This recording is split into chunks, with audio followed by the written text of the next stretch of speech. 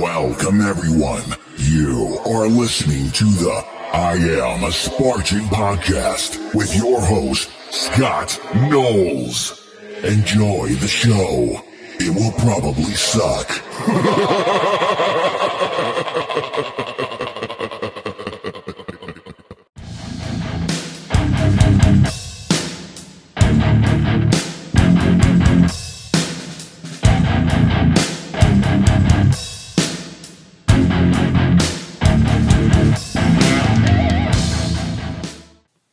I am Scott the Fane Knowles, and you're listening to another episode of I Am a Spartan OCR podcast.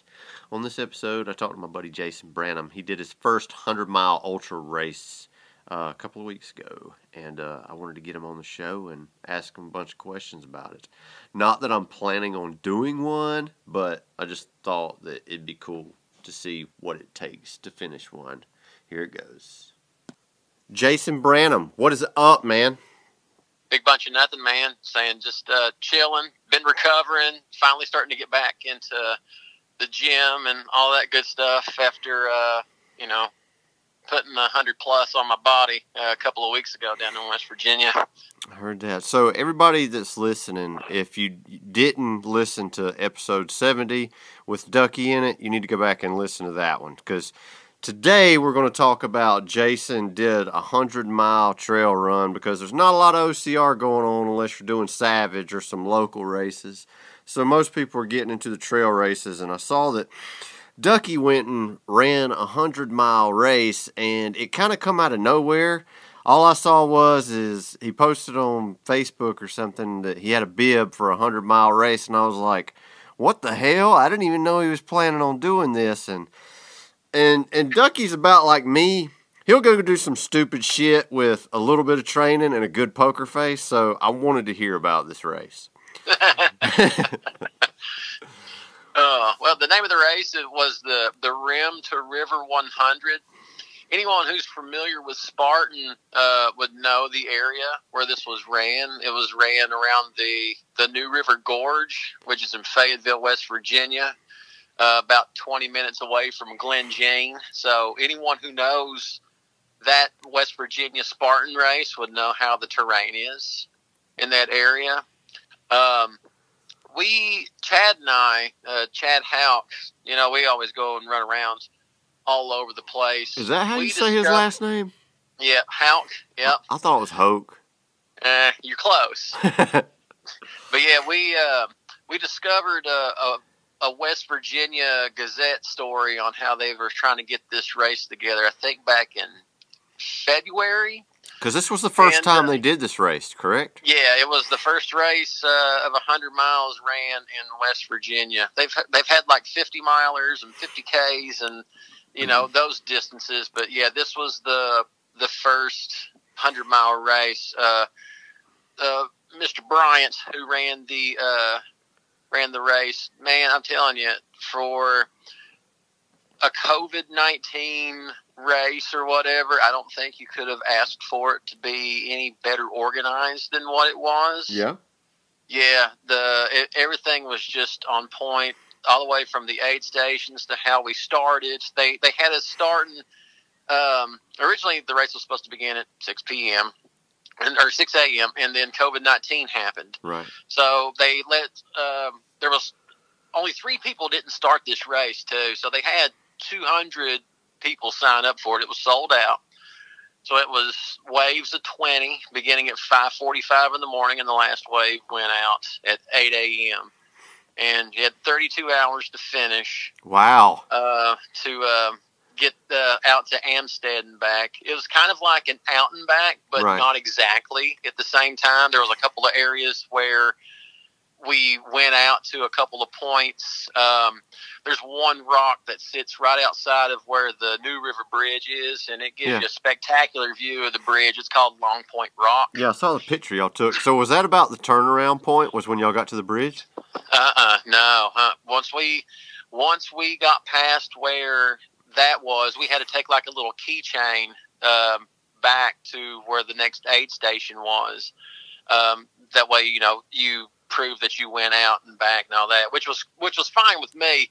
And the only reason why we actually took pictures out there is like, are we going to have to carry this for the next 58 miles of this race? What if we lose it? We're taking something out of our vests or things like that. So we ended up giving it back to the next aid station, which was about 2 more miles away from where Long Point was. And then we actually, the next aid station after that was under the New River Bridge. So there was a little trail that went all the way down to the bottom. It's actually the takeout from where you do like the lower New River at, if you're whitewater rafting.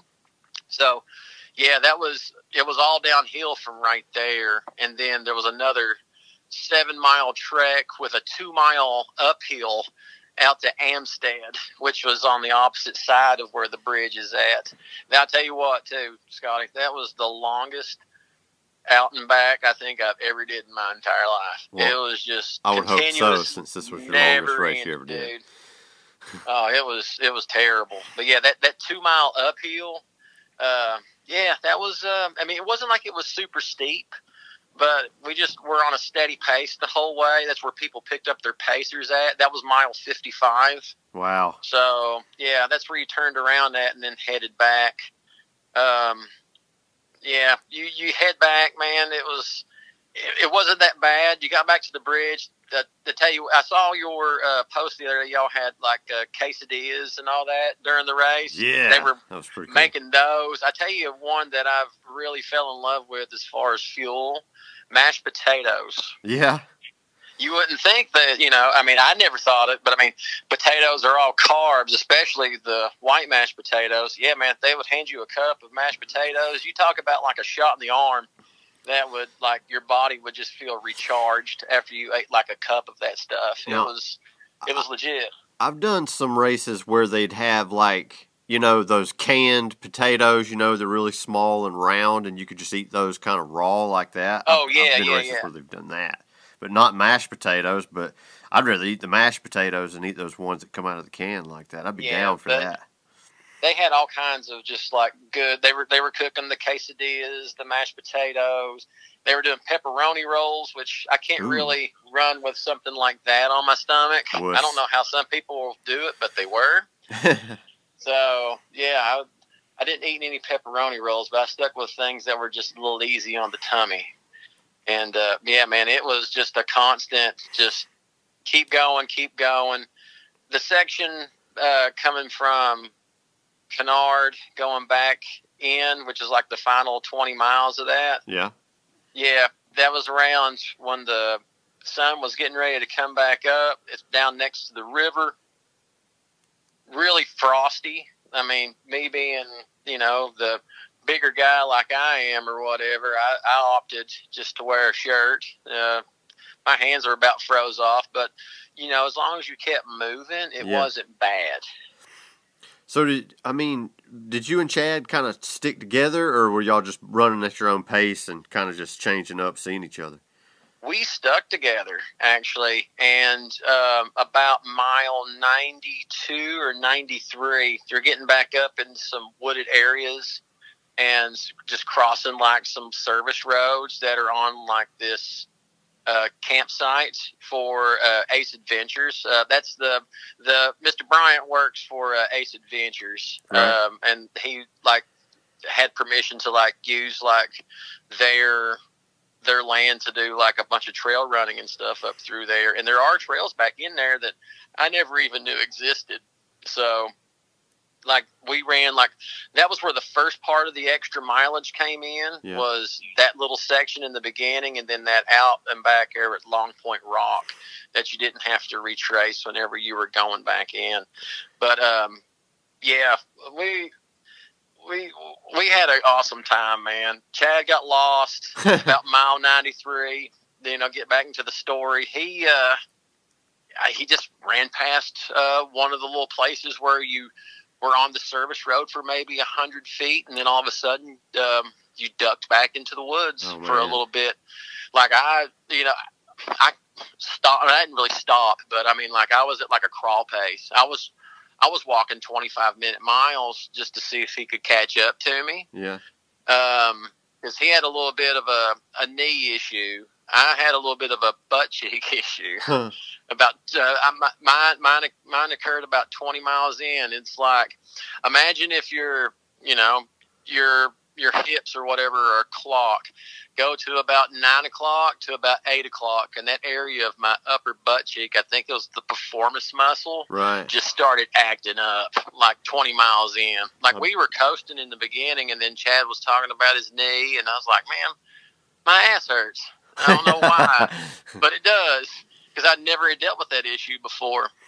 So, yeah, Chad slowed up a little bit, and I was walking hoping he would catch up, but he never did. And I'm like, well, crap, I want to get this done in under 30 hours. So I kind of picked up my pace a little bit, and I ended up finishing like 29 hours and 44 minutes. The delirium starts to set in. And what was it? What was the cutoff? 32. 32? Oh, wow. Y'all was close. Yeah, we were close. Well, I mean, like 2 I said, hours is a lot of time. Could have been a little bit faster. I mean, Chad had to backtrack all that, him getting lost.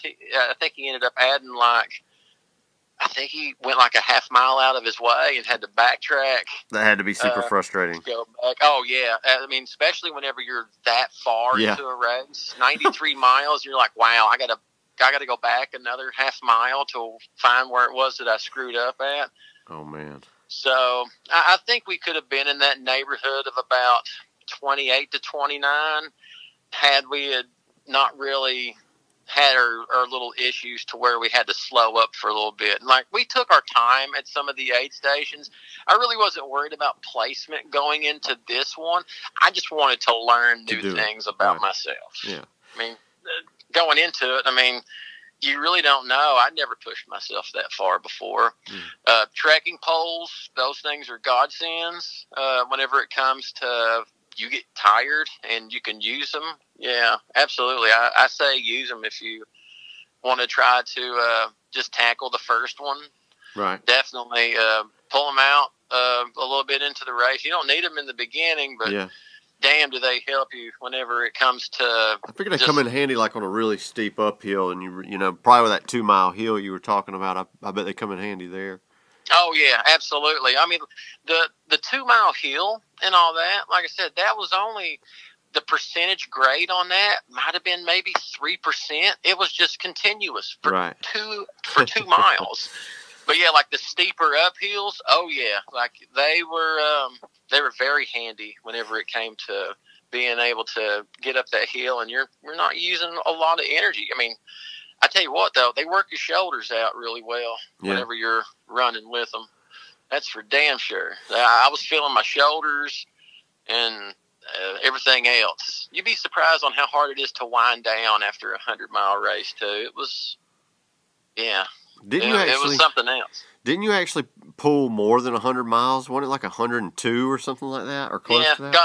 Got 101.4 is what I ended up clocking in at. Yeah, I think they lied to us just a little bit.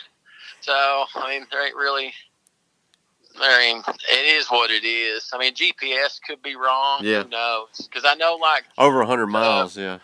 Yeah, the mileage that they would put on the bottom of some of the markers to go around would say like they'd be like a mile and something off, and it's like, well, wow, this kind of sucks. It was only right in the beginning, and then it started getting skewed. Yeah. So it could have been something with Garmin. Could have been something with, their GPS whenever they mapped it out.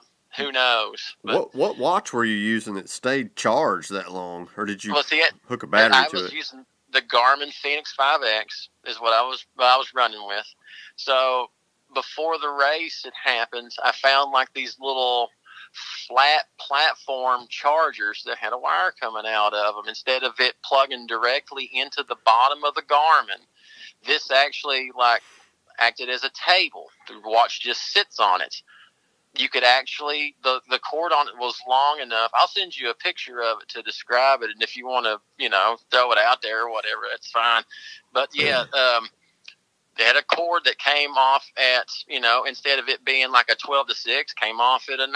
Or It came off at 3 because I wore it on my left wrist. I could actually put my watch back on and plug it into a battery pack that was in my vest where the cord was long enough. Never even knew it was even on my wrist whenever I was using it.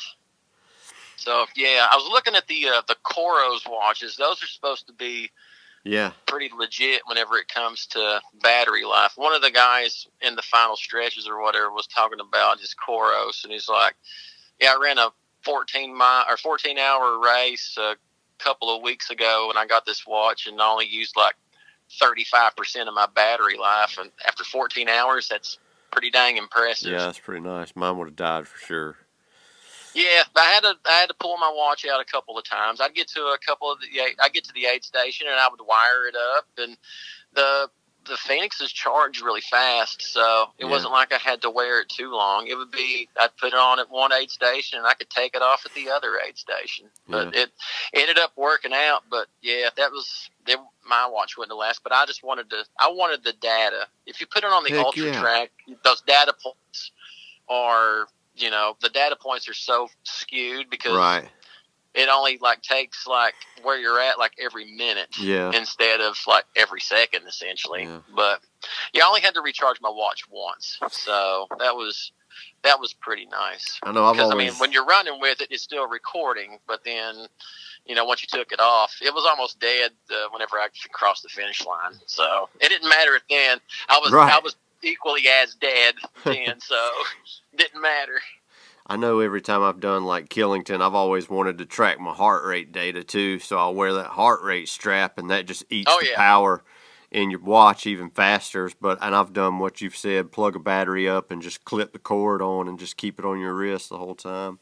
Mm-hmm. Usually works pretty good. We're a bunch of data dorks whenever it comes to, hey, what was my heart rate going at this one, and all that. I wanted the data. I wanted to learn something about myself because I'm wanting to maybe run that one again. And there's another 100-miler that I might take a look at in June of next year in Kentucky if we get past every bit of this pandemic stuff. Right. They had to cancel races 5 days out and stuff. And I was talking to a friend a couple of days ago. She flew out to Vegas, and they canceled the race 5 hours before it was supposed to start because of the government invoking new restrictions on how many people can gather and all this other crap. I would be a little upset. Yeah, I know she was because she'd been training because we had spoke back and forth, and she'd been training hard. It was a 50K race, but to fly out to Nevada and then it ain't going down. Yeah. But I'm looking at Warhammer. That's the name of the one in June. It's going to be a new venue this year, going down through Sheltoe Trace, Cumberland Falls, that area down in Kentucky. So, how long is it? Is it 100-mile or two? It'll be 100 miles also, yep. Saying it's ran by the same people that put on the Breaks race, Next Opportunity Events. Right. Michael Wishman, he does a really good job on putting on races and all that stuff too. So I know you've done that Breaks race a few times, and it's a 45 or 50-mile race, right? 45 miles with about close to 12,000 feet of elevation gain. And you qualified for the Georgia Death Race, and that's almost 70-mile race, and you were planning on doing that, and that got postponed. So what made you decide to sign up for this 100-mile race? I mean, what gave you the urge to be well, screw it. I'm just going to try to go do a 100-mile race, Well, originally, Georgia Death Race, I was signed up way before the 100-miler came up. Georgia Death Race was going to be my measuring stick. Wasn't it supposed to be in March initially? It was supposed to be the 28th of March this past year. And then we ended up getting it rescheduled. They ended up running it on the same day I ran my 100-mile race. I saw that. Unfortunately. That was of all the weekends, you're going to schedule it for the same day that I'm going to do the 100. So, I wanted to do a 74-mile trail race because it's different whenever you're doing obstacles we'll reference back to Australia in 2018. You know, you're doing obstacles. You're kind of taking a break from the running and all that. And you're doing different breaking stuff. the running, yeah. Yeah, just straight running is like a completely different animal. You got the obstacles or whatever. You got something to do. Okay, that breaks your running stride a little bit. But man, just straight running and trekking, it's complete different mindset. It's the most mentally draining thing that I've ever did was this 100-miler this past a couple weeks ago. I'm not going to say it was easy. It definitely wasn't easy, but you got to go in with the right mindset. And that was the thing. Like, not one time did Chad and I was like, man, this sucks. Why are we doing this? And, you know, we can question our sanity all that we want to, but I wasn't not one time thinking that, like, you know what, I'm not going to make it or anything. And, you know, you got to have that mindset going in because once the negativity starts to creep in a little bit, your body starts to believe it, and then you start to believe it, and then it's game over. And I wasn't going to lose. I wasn't going to. I've only got one DNF. That's Owl's Head, and I want to keep it that way. But that wasn't your fault, though. Accomplish everything that I can. But that wasn't your fault. They no, not that down. Owl's Head. No, I raced Owl's Head the first year they did it in 2016. Right. And that's what kind of warped my brain because it was almost like Owl's Head. I bit off a little more than I could chew. Right. Whenever I did that, and then ever since, it's a new learning experience. I was like, all right, so I screwed up at Owl's Head. I know what to do now when I go to Killington, and then I end up crushing Killington. And I miss being out in the OCR world. I really do. It sucks. Not having it for a year, I know it's like, I'm going to take a break from OCR and all that. Well, we all got to take a break from it. You know what? I miss it. I really, really do. Saying trail racing's fun, but it ain't the same. It's not the same. It's genuinely not. The aid stations are a lot better. Yeah, the aid stations are better. That's the one thing that they nail is the aid stations. But the community's not as good. I would say that it's not as good. It's a different community because most people who do trail racing, like just trail racing, they suck at OCR. You know, there's very few that can nail it on both ends. But, you know, like most of the guys that win these OCR races, especially ones that are like 100 miles and all that stuff, I don't know how they'd fare they'd be able to do good at the running, but how could they do the obstacles? A bucket carry or, you know, some kind of heavy carry or, you know, can they hold their own body weight? Some of them don't even lift weights because they want to be able to run more efficient and faster. Yeah, they can run a lot more efficient, but their muscle mass isn't there either. They're running efficient. I got plenty of table muscle efficiency going on for me. And I've been nothing but a fat tub of shit here over the last couple of weeks. But, yeah, like I said, I told myself after running that 100-mile race, though, and you got to. It's kind of like you're screwing with your mind, but it's like, yeah, I want to gain a pound or two because I just killed myself, essentially. Well, and this year's been one big training block. So, you know, that was my celebration. Well, I don't blame you. I don't blame you one bit. So, when you were running, like, through the night, man, you didn't get, like, those demons in your head saying, like, man, this sucks. I'm ready to quit. Never happened. Absolutely not, man. Actually, I enjoyed running at night more than I did during the day because it was actually a tick too warm during the day. It got up into the lower 70s. Yeah. And, there was a real bad gnat problem, too, whenever we got to Cunard the first time. That was, we were 26 miles in. As soon as we rolled up in the Cunard, the gnats just swarmed you. And I got in and out real fast just because I was getting eat up alive.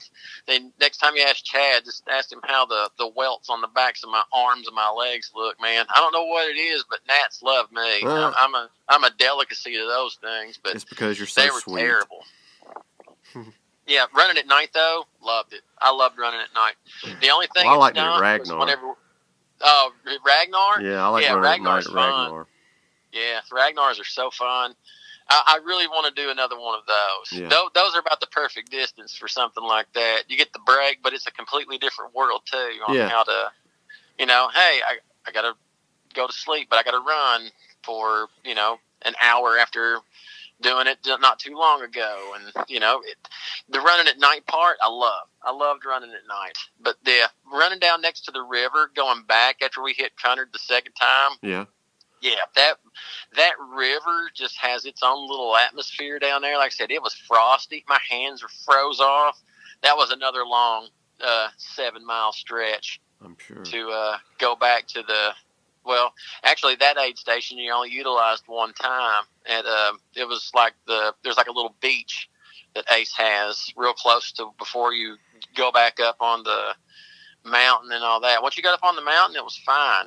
But, man, down next to that river, and it was about 35 degrees, and that river made it a little bit colder down there. Yeah, there was frost all over the leaves and stuff going down there because it was right at dawn, and you could see it on there. It wasn't like it was bright, and getting the sun to try to warm up was a little hard to do. But, yeah, then it got up there, and the last 5 miles, man, that wasn't no demons, but I did start seeing things, hallucinating a little bit. It's like it was sleep deprivation, and it's just a different world, man, whenever you've been doing nothing but running I thought 24 was fine. And I got up to about 28. Yeah, that last 4 miles was a long 4 miles. Yeah. Because, you run right past where the finish line is, and then you got to go through this maze of trails that's back up on the mountain before you can run down and cross. And you were probably saying, I only got 70 more miles to go. Yeah, at certain points, that's what it was. It was like, it felt like 70 miles. But, yeah, that last 4, that was... It was something else, especially some of the shadows that the sun was casting off or whatever. I thought I was running off the trail, and I was actually running toward the hill. And I was just tired at the end. Just wanted to rest. But yeah, like when Dean Karnazes said that he started hallucinating, but that dude ran like 80 hours straight. Yeah. In fact, he's just a freak of nature. Yeah, but man. To say that you start hallucinating or whatever, it's real. It's really real. I'd still do it again, though. Do you think that you'd have been able to do it as easily if you wouldn't have had, like, somebody running with you, with Chad there? That's the thing. Like, I'm sure that made the time go by. It does. It does make the time go by. Even the guy who was in first place picked up he had a pacer at mile 55. And I could see running at night by yourself really sucking. Like, because you don't have anybody to talk to, and it just seems like the miles might go by a little slower. Right. But yeah, like even the guy who crushed it, he ends up, like his backstory was he's like an assistant cross country coach at Marshall. Dude ran it in like 18 and a half hours. Jesus Christ. That's quick. That aid station that I was telling you we had to drop off those keychains at to prove that we went out to Long Point Rock. Yeah. Yeah, he was coming back through there as we were just getting there. Wow. And he was motoring. But he had a pacer with him. So, even I could see it really sucking if you were by yourself. I really do. I think there is like a psychological element of just having somebody there just to shoot the shit with whenever you're running through the woods at night. And like there was actual people at the Amstead, the 55 mile point, the turnaround, and they were like just random people. It's like, hey, you need a pacer or anything like that. Wow, that's pretty cool. Just people just wanted to be a part of it. And, like if I didn't have Chad, I might consider having somebody, even though I don't know them or whatever. Yeah. Yeah, why not run with them during the night? It definitely make the time go by faster. For real. Because you could actually drop those pacers off at the Cunard aid station if you wanted to. Right. So you would have at least somebody to run that 27 miles with. And that was a good bulk of the night. By the time we got to Amstead, I'm wanting to say it was around like 11 p.m., something like that. So when we turned around and went back to Cunard, it was almost 7 whenever we got there. It was about 6:30, and that was the bulk of the night. was running every bit of that. Like it was an experience, man. I'm telling you, if you ever have a hankering to want to do one, I got to do a 50-mile first. I'm going to do a 50-miler before I do 100. I mean, it just makes good sense. I feel you. I mean, and I can respect that wholeheartedly. Training for a 50-miler, go for it, man. I know the last 50K I did, and it was just a trail race, and I was thinking the whole time, I was like, I don't want no more distance than this right here. Yeah, if you want a good 50-mile race to go run,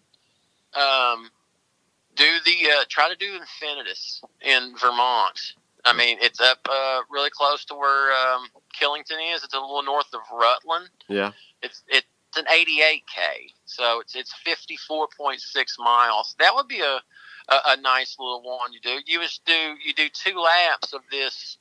The race course goes into a figure 8. Right. And that's why they have an 88K and 8K, and they start at 8:08 in the morning and all this other stuff. Like there's something with the 8s, but that's how the race course is.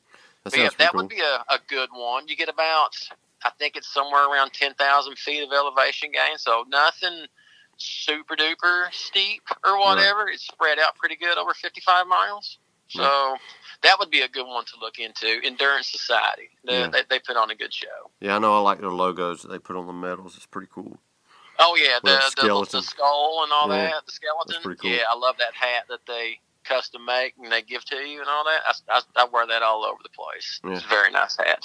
So 50 miles, go for it, man. I hear you. So, Jason, like, how did you decide what your fueling was going to be, and like how close were the aid stations? Like how much were you toting on with you, while you was running this race? So, and you were wearing a vest. You said that, right? Yeah, I was wearing a vest. I had 2 20-ounce flasks with me for the first 26 miles. Also, as far as fueling goes. I had a handheld with me. So that was good to have during part of the daytime section just because of it being a little warmer and sweating and all that. But I dropped that bottle off when I picked up my Trek poles. And fuel, I used the Frog Fuels every couple of hours. Those I used down in Australia, and I got really good results with those. Man, they were giving those things away at Savage, dude, and I tried them, and it was like the ones that had protein in it. Man, they were not good to me. I mean, I could use them, but it wasn't like the taste. I mean, it just tasted like a cough syrup to me, kind of. Yeah, was it the Frog Fuel Ultra or just a regular Frog Fuel?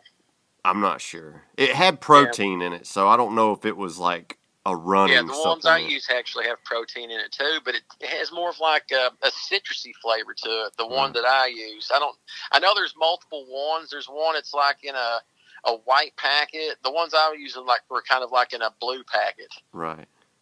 So, but yeah, those had the protein in them, but they had like the beta alanine and all that to keep your blood vessels engorged to where you don't really.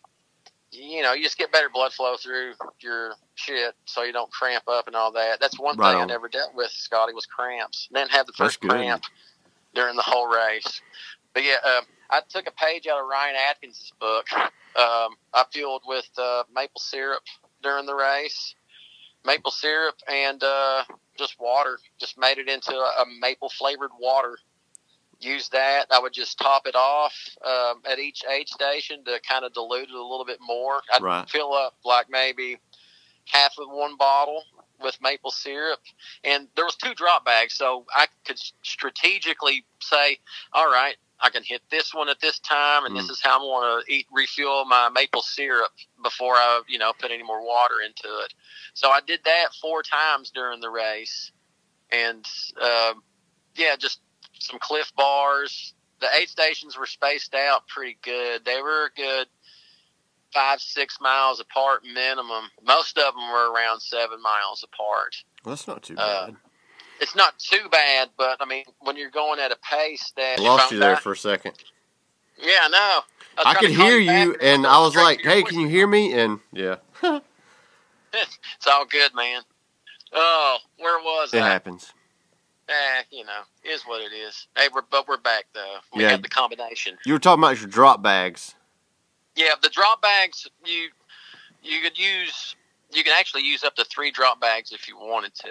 There was one place where you can have a drop bag, and it was only like 4 miles into the race, and I'm like, why would I want to have a drop bag 4 miles into the race? Yeah. So I never utilized that one. But the Cunard aid station, that was at mile 26 and 83, and then we did the one underneath the bridge. That one was a little bit closer as far as mile 48 and mile 62. After you did that one, it was just that Amstead and back. And, yeah, that's where I did, like, my maple syrup refills. Made sure, not one cramp did I experience. I took a couple of salt tabs that I supplemented with, some Cliff Bars, like normal trail food, something easier to chew, all that. But yeah, the mashed potatoes, those were really, really nice. One thing too that I did whenever I got down to where the bridge was the first time, I changed shoes and socks. What shoes were you wearing? My feet. I wore the Hoka Speed Goat 4s. Right. So, I changed those. I had 2 pairs of them, so utilized that. But yeah, the re-lubing of the feet midway was beneficial. I didn't have not one blister, that was so my that next was really question. Nice. Yeah, no blisters. What did no you cramps. use? What did you use to lube your feet with? Just Vaseline or something? No, Vaseline will actually. Vaseline's good, but if you're getting your feet wet and all that other crap, like. Your body starts to take on like moisture and crap with the Vaseline after a while, and it really softens the skin up. I was using the Brave Soldier friction guard on my feet. But yeah, I was real generous with that, and I wore my Injinji trail socks. So I did like a base layer trail sock and then like a mid-weight trail. Yeah, worked out really good. No cramps, no blisters. Quads were a little sore. I took a couple of ibuprofen to cure that problem. Right. Outside of that, man, the fuel I just ate at the aid stations. Between the fruit, I had some chicken noodle soup at the midway point that Chad's wife was me. I thought that was really good. Heck yeah. With the noodles, and then you got the sodium from the broth and all that. Yeah, you talk about wolfing something down 48 miles into a race. It didn't last long, and Chad's eating sandwiches and all that. And I was like, I don't see how you do that. I have a hard enough time trying to eat in the first place, you know what I mean? Yeah. But, yeah, chicken noodle soup went down really well. But, yeah, man, the biggest thing was just make sure I drank enough water, and you definitely got to stay on top of your calories. Right. Whenever you're doing that. If you don't stay on top of your calories, there was one point about 40 miles in, I felt kind of bonky. Mm-hmm. And, I ate a little bit. It took me about, maybe about 7 to 10 minutes to break out of that funk. And I was able to, get back on, to where I didn't feel like crap. But, yeah, I felt kind of bonky. So I had to pull off to take a leak, and then I just kind of felt a little woozy, and I'm like, maybe I'm not eating enough. Yeah. How often were you eating? About once every 45 minutes? Yeah, I mean, aid stations, I would eat a little extra. Right. But then, like, you'd eat something, like a Cliff Bar or something like that, just to try to stay ahead of it. Yeah. But yeah, like it was rather difficult. I had some honey stinger stuff that I always carry during races and all that too, to try to stay on top of the calories. The maple syrup though, that worked out great because I mean it's maple syrup and you don't need a lot of it to get a lot of calories, and your body can it fires your system up really good.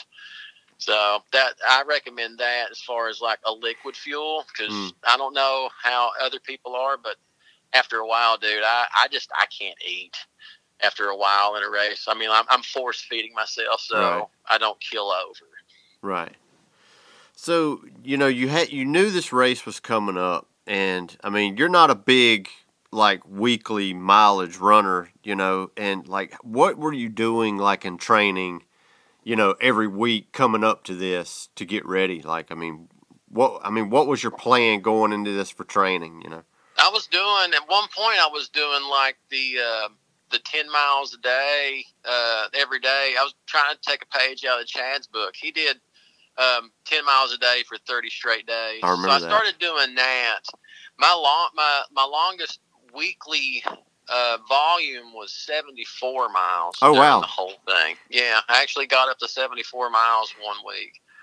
And then my body, I just felt like, wow, Too much. feeling like crap. So I kind of dialed it back a little bit, because it wasn't like I was doing like the 10 miles hard, because I would do like one at a good pace, and then like the next day I would just kind of go easy. Yeah. Then I started utilizing that 80-20 rule, just to get some mileage in, to where I made my hard workouts hard and my easy runs easy. So Right. I started doing that, and I was up at around like the 40 to 50 mile range for a while. And then there was a gentleman that crushed Chad and me in the very first year. He didn't run the Breaks race this year, but he had ran the No Business 100 last year, and that's when he smoked the Breaks race and ran a sub 10 hour Breaks race, which is insane. That's yeah, quick. ran 9:22. Wow. But he had been training for No Business, said he was in the best shape of his life. Mm. And what's funny was he came over and everybody's masked up or whatever, and like I guess he remembered me from the races and all that. He's like, "You're one of the few people that's only ran this all 3 years. What year is your favorite year so far that you run it?" I actually was like, I think it was the first year when my buddy Chad and I were trying to chase down Scott Busser. I mean, like he's a stud racer. I had no clue it was him. I'm behind the mask. And he's like, "Oh, that's me."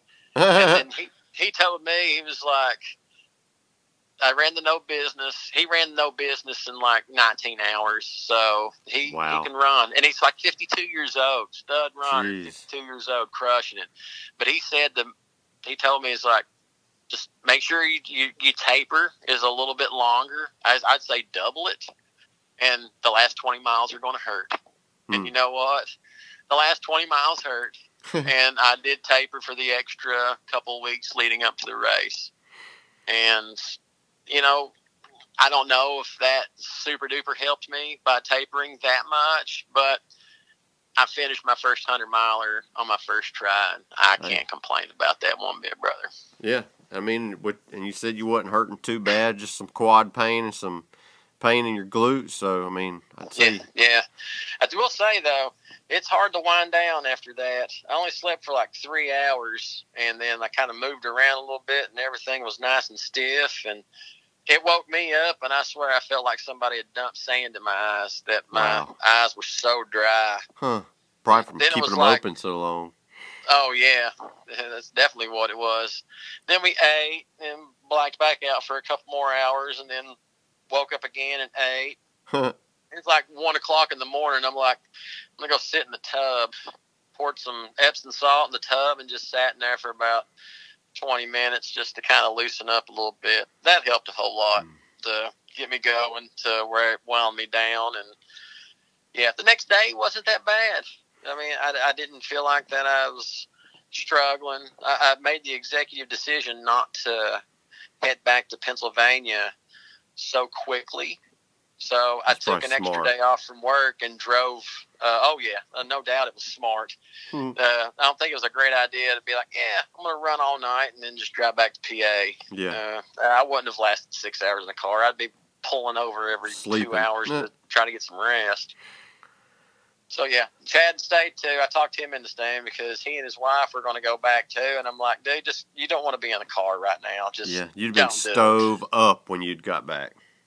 Oh, yeah, without a doubt. So, yeah, the ride home wasn't bad. But, yeah, taking that extra day was very key also. Just take an extra day off from work if you're planning on running a 100-mile race. Saying Mondays suck as it is, saying you don't want it to uberly suck and you're half dead after running a 100-mile race from the weekend, because more than likely you're going to be running for a solid day minimum, unless you're one of those stud runners that can knock it out in 18, 19 hours. Yeah, right. But I'm not that stud runner. I mean, I think the guy who won Rim to River was only like I think he's like 27 years old. So he's a young pup, and he's got plenty of good years ahead of him.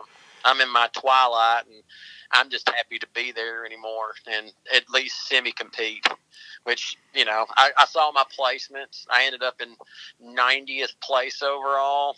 Hey, first one around, I wasn't really worried about placements. I just wanted to survive. Yeah, that was survival. Finish. That was the big thing.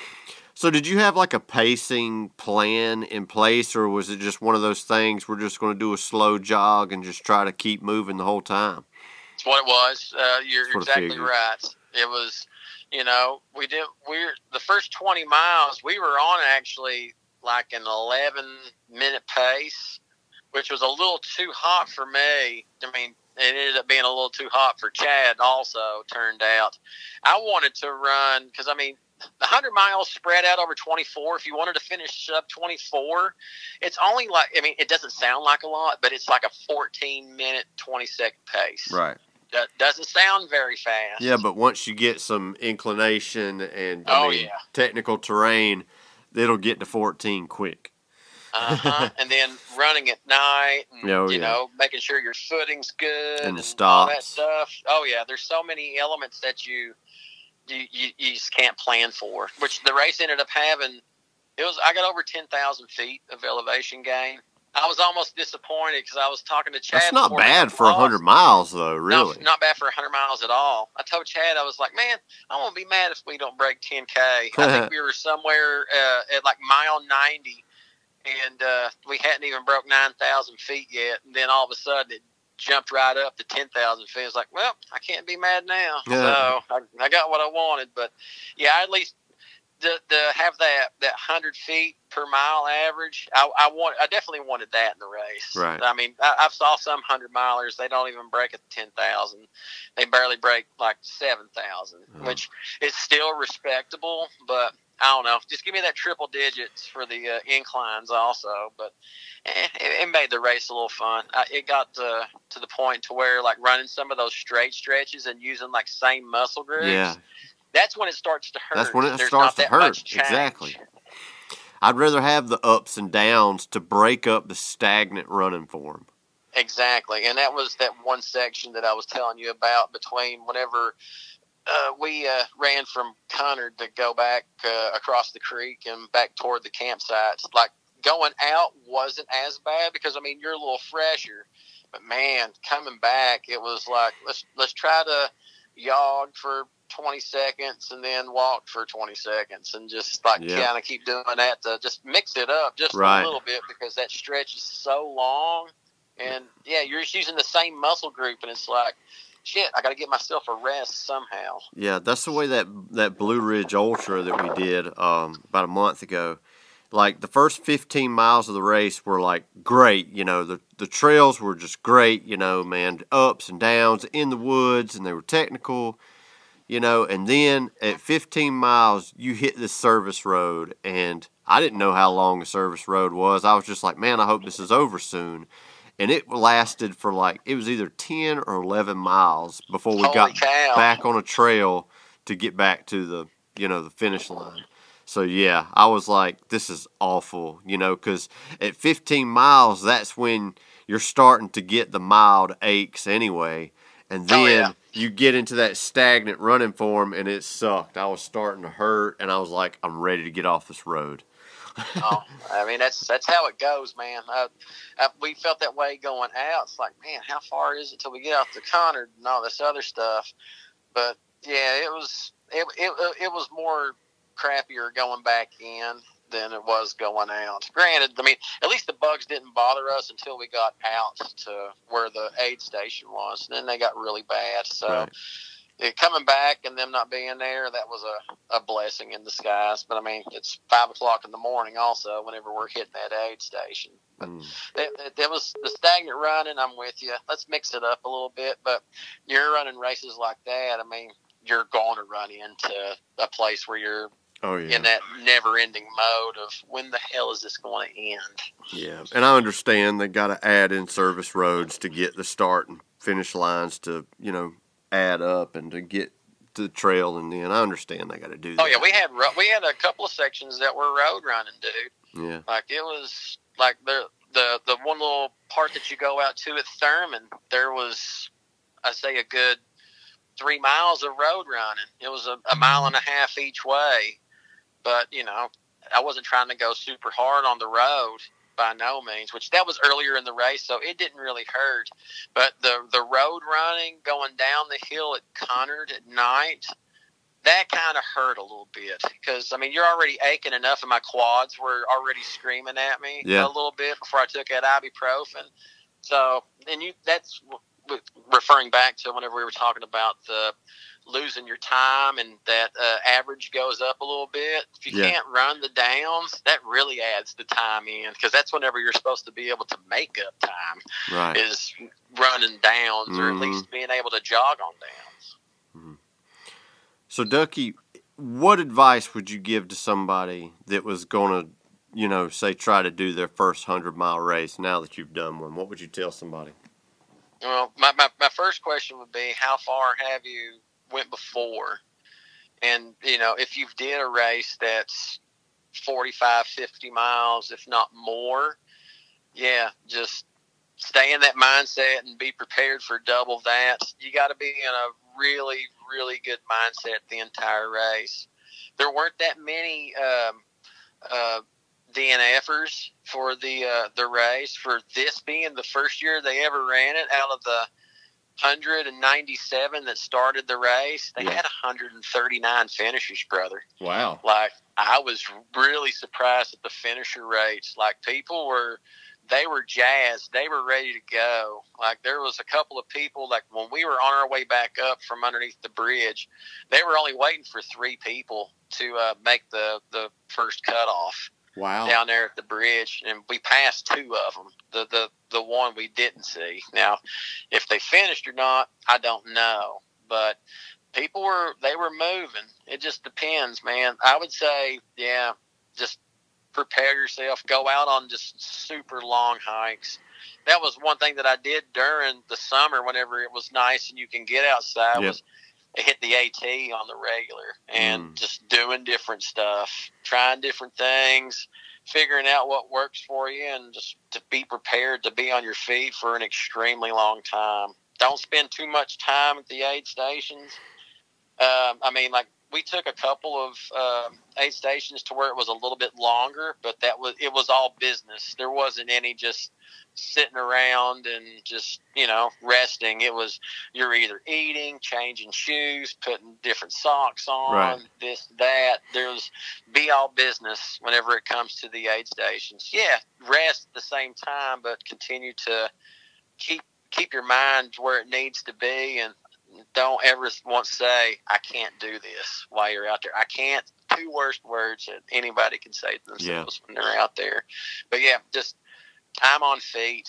Just if you're out on a trail for 12 hours just hiking, that's beneficial as hell. It's more beneficial than what people would think. Even if you're not putting in a ton of effort whenever you're going on those long slogs like that, it'll help you get through the parts of the race whenever it is a slog. Right.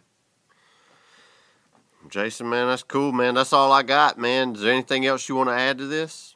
No, man. I miss the hell out of you guys. I miss the hell out of everybody in the community. If you are listening to this, saying I hope to see everybody next year once we get past all this pandemic crap. I might make a special guest appearance at Savage to hang out, but I ain't racing. But to hang out, there's some people that I hang out with that Scotty, that they're going down to race, and I might go, I might not go. Just depends on how I feel. Outside of that, man, I'm just going to celebrate this weekend. I age on Saturday, so I'm going to have me a bourbon, and I'm going to have a fun weekend. What Savage you talking about going to? The Charlotte Savage? Yeah, are they still doing that one? Yeah. Yeah, that was the one that Mr. Rodney Wallace and Brian Clark are going to. A couple of people that I'm real close to. They're my Tahoe 2016 crew. Tell you, man, if you would have came to that house, you'd be hanging out with everybody still from that house because it was such a badass house, such a good time. But yeah, I was thinking about maybe riding down there just to see everybody that I hadn't seen in a while. That's the one thing is I miss everybody. That's me, man. And seeing all those pictures from the Carolina Ultra from last year, man, it was just that was an awesome race. There was a lot of hangout time with friends there, and just all of us on the starting line, shooting shit. That was a pretty dope weekend, man, and it was a good time. It was. As shitty of a... We were sitting in the cars hanging out because it was pouring down rain after the race. Yep. Yeah, because I just didn't want to get wet, and then you're walking through the lot, and just your feet are just getting soaked at the same time. I know. I think I was like one of the only people that brought an umbrella to that race. I was walking around the venue with an umbrella. Everybody else was getting their ass soaked. Yeah, we were soaked enough. That's for damn sure. But yeah, that was an awesome time. That'll forever live in my memory banks as one of my top 5 races of all time. Oh, absolutely, man. Would have been a great time. But man, we all definitely got to get together soon. I mean, regardless if it's going out on a trail or doing something. Yeah, we need to break the streak of not seeing each other for sure. Yeah. Well, I'm hoping Palmerton will happen in the summer for sure. Hey man, I got room for you. I just bought a house at the end of the month, so I got extra room if you want to come up and not have to worry about spending money on a spot. About 30 minutes from the venue. Right on. I'm down with that. I got a room booked, but I can cancel it. There you go. Well, hey, Ducky, I appreciate you taking the time to talk to me, man. Hey, brother, I love you, man. I'll do this anytime you want to talk, brother. Hell yeah, bro. We'll talk to you later. All right, stud. Have a good one. Hope you enjoyed the interview. I want to thank Jason again for taking time to do that, and hope you're all planning your first 100-mile trail race after listening to this, because I know I am. Probably not going to run 100 miles. No. Anyway, there is no new reviews right now. If you want me to read a review, you're going to have to leave a review. Follow us on Facebook and Instagram, and I will be at the Dirty Spokes race on December the 5th. It's the last one in the trail series. Michael will not be there because he is running the 50K at Cloudland Canyon that weekend, so if you see him up there, make sure you punch him in the face. That's all I got. I want to wish everybody a happy Thanksgiving. Seeing all the Carolina Ultra pictures come up in the Facebook memories feed has really made me think about what I'm thankful for. And I'm thankful for OCR and all the memories that I've made in the past few years. I want to say that the memories and the friends that I've made in this community have been great. And I've met my girlfriend through it, and I love her to pieces. And I'm just thankful for all that. And just, we really need to, I think at this crazy time we're in, it just helps to really just sit back and think about all the stuff that we're thankful for. Think about all the good. Don't think about the bad. Always be glass half full, And just enjoy your Thanksgiving, everybody. And we'll see you at the next race. Later.